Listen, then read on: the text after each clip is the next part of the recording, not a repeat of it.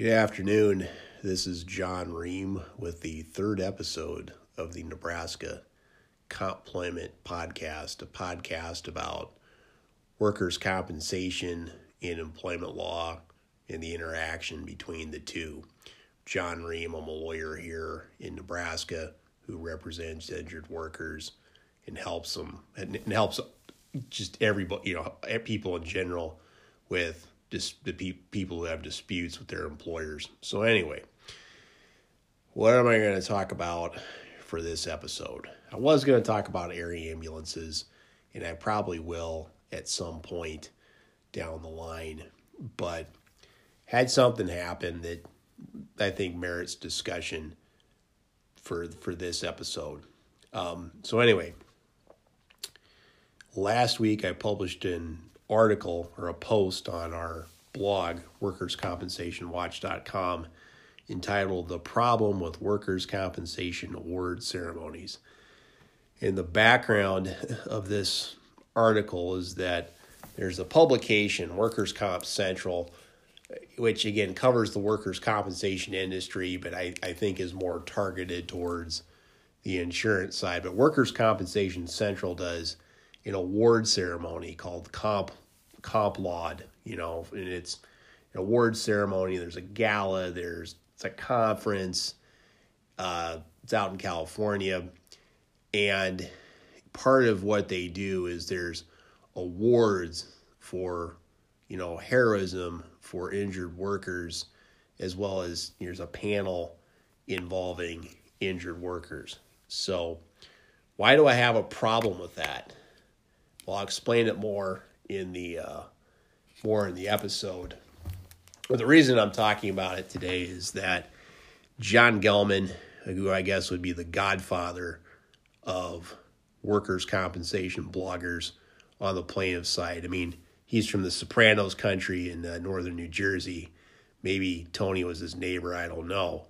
But anyway, so John Gelman reposted it on his blog, and I think Workers' Compensation Watch, or workerscompensation.com, which is one of the main blogs, news sources for workers' compensation, picked it up as part of their blog wire on Monday.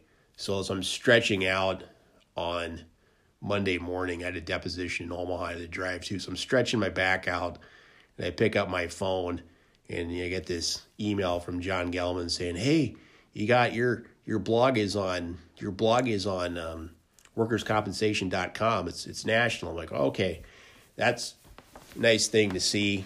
I don't know, maybe this means instead of maybe 10 people reading it, 25 people read the post. I don't know. But when you write about a narrow niche topic of workers' compensation, 25 people read your post, that's viral content. So, but as an aside, I saw something on Twitter where the most interacted with articles on Twitter, and one of them, number 2, was a blog post, jewelclaims.com. So the Mass Tort Bar, they're geniuses when it comes to marketing, I guess even content marketing, but I'm not expecting any post I ever write to get anywhere near even top 1 million on Facebook. But anyway, let me get down here to the episode. I'm going to break it out. I'm going to talk about why I think particularly award winners in workers' compensation award ceremonies aren't representative of injured workers as a whole, and then go through some of the reasons why, talk about the politics of workers' compensation reform and where I think injured workers can really fit into that, and where they are, or how they have fit into that, both in the United States and in Canada as well. So, all right, let me get to the meat of the podcast here. So anyway, what's my problem with award ceremonies for injured workers? Let me say out front, my problem is not with the workers who recovered from horrific work injuries. Their stories are heroic. They're of great interest, not just to people in the workers' compensation community, but I think to everybody as a whole. It's just tales of heroism. I also think that it's good that the Comp Laud Gala gives injured workers actually a voice to tell their stories. Otherwise, the only other place that they really have to tell their stories is in court. And, for all sorts of reasons, cases get settled. Sometimes workers don't need to go to court, but it's good to hear from injured workers. But looking at the types of injured workers that are honored by the Comp Laud Gala, they're not representative of at least my clients. And I think there's a couple of reasons why. One, most people who were honored in that ceremony were catastrophically injured. And by catastrophically injured, I mean people that have amputations of limbs, not just fingers, but whole arms and legs. We also have people that are paraplegic, are paralyzed, are stuck in wheelchairs. I mean, when people get injuries like these, where you're paralyzed or you're losing major limbs, that and death claims, those claims tend not to be disputed by insurance companies or self-insured because usually they happen. I mean, it's a definite injury. It's not something that comes on through overuse is one thing. There's no dispute really as to the disability. It's not like you had a back surgery or a knee surgery. I mean, if you're paralyzed or if you've lost both your legs, there's very little dispute that you're severely injured. And that makes those claims different than a more routine workers' compensation case where maybe you're dealing with somebody in a packing house, case I had last week, or a case I have all the time, where, maybe they tore their rotator cuff and they have carpal tunnel syndrome, or they tore their rotator cuff and they have epicondylitis, things that just by looking at them, you wouldn't pick up that they were disabled the same way that somebody who's confined to a wheelchair or who's confined to a wheelchair. Secondly, in cases like that, the insurance company usually pays. Their workers' comp, they pay those cases, whereas in the cases that I'm involved in, workers' comp is usually stopped paying income benefits, oftentimes even medical benefits. So those workers tend to have a more positive experience with workers' compensation. The other difference I see in the award winners at the Workers' Compensation Gala is a lot of those cases involved third-party negligence, particularly if in cases of amputation or paralysis.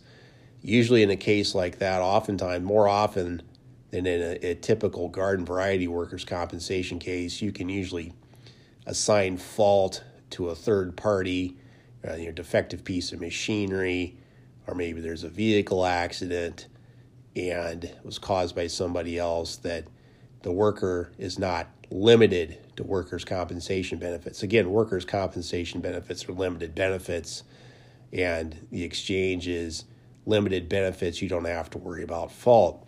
Whereas if you're suing somebody else for negligence who's not your employer as a cause of your injury, theoretically the sky's the limit on that, assuming that you can prove negligence. And so as a result, somebody with a third-party case can be more fairly compensated for their injury than somebody with just a workers' compensation case. In fact, in a third-party case where there's maybe an amputation or a catastrophic otherwise catastrophic injury, the only really dispute in workers' comp is how much workers' comp gets paid back out of the settlement proceeds. So But anyway, as a whole, those classes of workers, again, tend to have better experiences with their injuries. The other thing, particularly with some of the police officers who had severe injuries, is police officers are usually represented by unions and are also public employees. So they're not at-will employees. They're represented by unions. And I think that that's important as well, because typical injured worker, somebody who maybe doesn't have a catastrophic injury but has a severe injury, even a back surgery is probably going to require at least 6 months of recuperation. And a lot of my clients, they exhaust their FMLA after 3, and the employers just can't keep them on for the amount of time they need in order to recover and come back to work for their employer. So they get let go. That's less likely to be the case in a unionized employer, particularly a government employer. Now, again, a lot of these police officers are represented by unions. So again, the experience of a unionized employee or a company or an employee who's represented by a union is atypical for an injured worker. They're less likely to have to worry about, I've been off for 12 weeks, my FMLA is expired. They have less of a concern about that, and they have the time they need to heal. Also, because of the union contract, they have more leverage in having their disability accommodated, either through a seniority system or through maybe a negotiated return to work, which again, they're not out there for non-union employees. So again, there's a lot of things about those award winners at the Comp Laud Gala that, they're not really representative of injured workers as a whole. And there's a lot of things going for them, both legally and, within workers' comp, the tort system, and with their employer that give them, a much better likelihood of a good outcome for their work injury case, even if that work injury case is disfiguring and otherwise life-altering. So, anyway, that's the first section of this pod, and I'm going to switch gears and talk about the politics of workers' comp and what I think the political role of injured workers is and should be, and why things like injured worker awards undercut that political role. Thanks.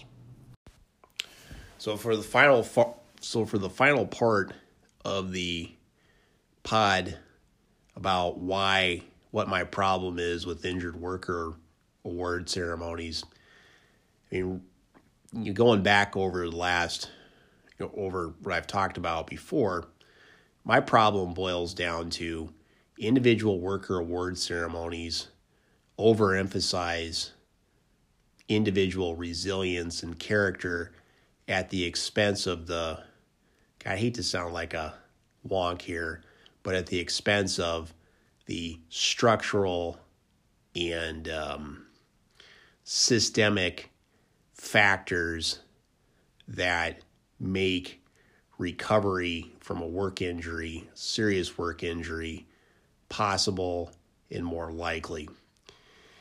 And I talked in the previous segment about the role of unions, and I'm going to talk more about the role of organized labor on a more general scale, rather than on a more particular scale in this last segment. I'm going to walk back a little bit.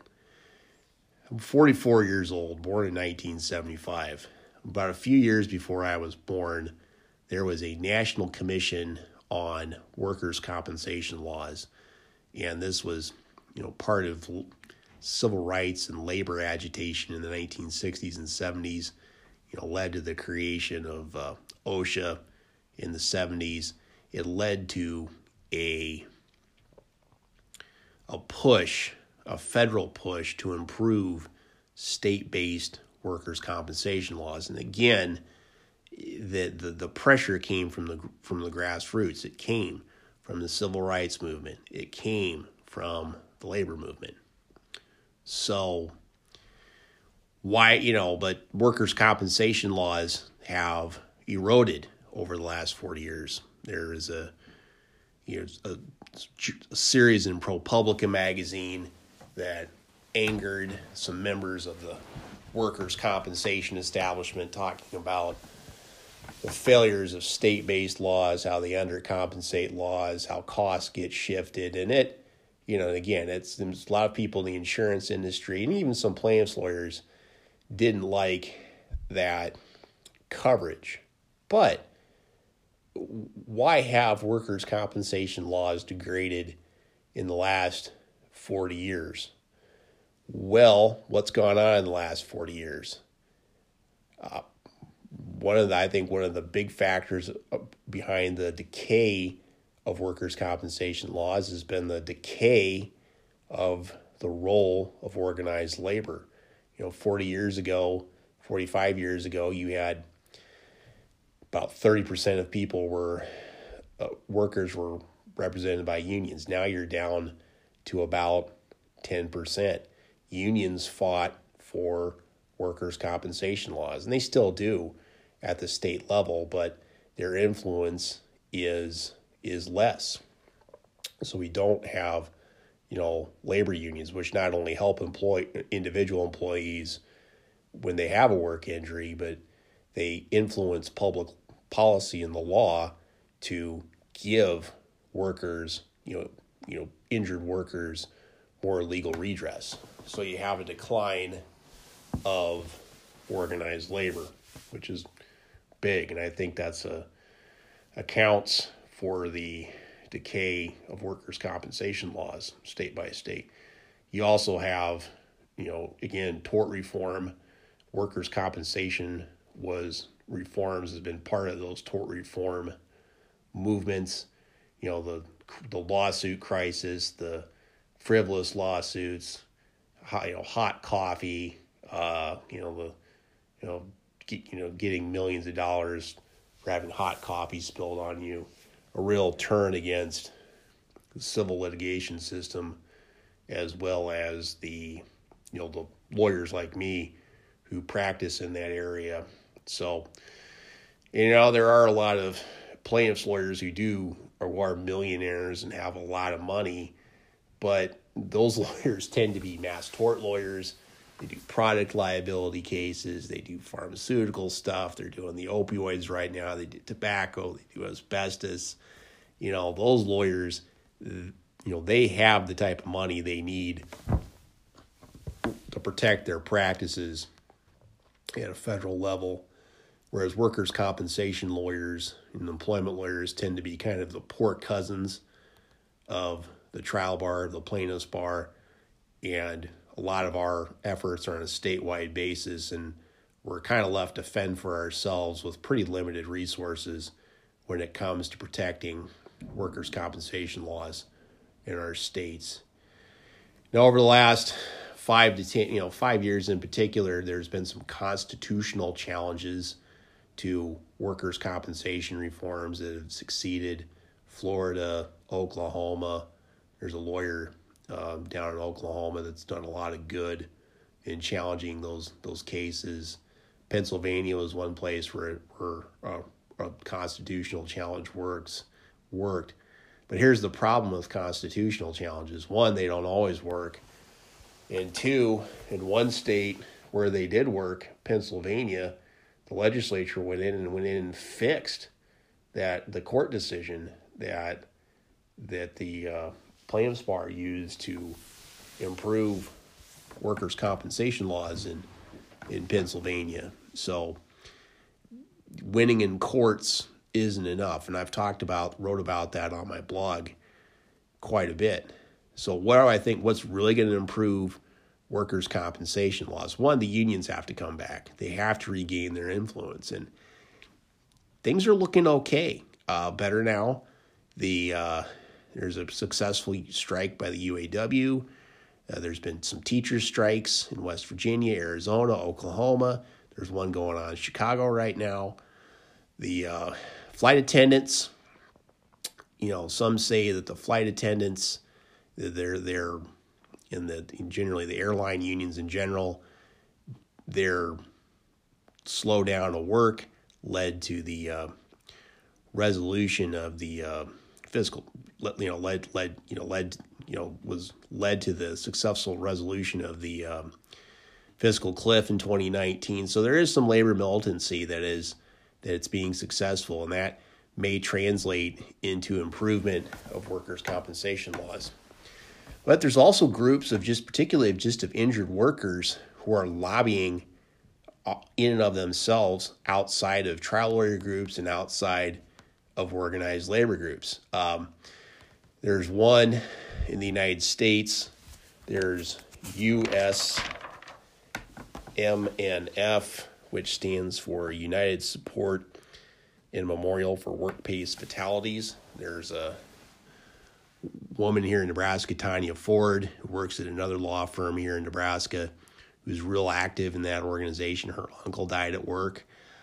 They've started doing some things to support workplace safety and work to lobby for workers' compensation rights. And that's a good group because they have a lot of moral authority, but it's a small group because it's limited to those employees or families who have lost loved ones at work. And that's, in Nebraska, that's 45 people. And even it's too many, but it's a relatively small amount of people. In Ontario, Canada, there's workers themselves, not just ones that have died at work or had catastrophic injury at work, so just had more mundane workers' compensation injuries, have taken to lobbying directly. There's an injured workers organization up there, and there's also a direct action group called Occupy WISB, which is their province's workers' compensation board in Ontario. And they're taking direct action and they're protesting. They are working to try to change those laws and bring attention to the defects of workers' compensation in the Canadian province of Ontario. So you have that group, and they're working too. And ultimately, if workers' compensation laws are going to get better, if we quit, if those of us who advocate for injured workers, we quit playing defense and try to make these laws better, one, you're going to have a revival of organized labor, and two, I think injured workers themselves and their families need to be at the table lobbying on their own, separate from the interests of labor unions and trial lawyers. Obviously working together, but I think it's more powerful if the message, if the lobbying comes from those who have suffered through this system, and not just, unions who have an interest in this or trial lawyers who represent injured workers. And getting back to the award ceremony, when you talk about just focusing on the heroic worker, or the worker as an individual, you're ignoring you're ignoring the system, and you're ignoring what could actually improve workers' compensation, in my mind, which is an improvement in laws, and that can only be done through collective action. So anyway, that's my third episode. I appreciate anybody who listens. Feel free to follow me on Twitter or LinkedIn. I'm at just John Rehm on LinkedIn. I'm at John, JONV, Rehm, REHM on Twitter. And those are probably the best ways to get a hold of me. So, all right. Thanks for listening. Thanks. Talk to you next time.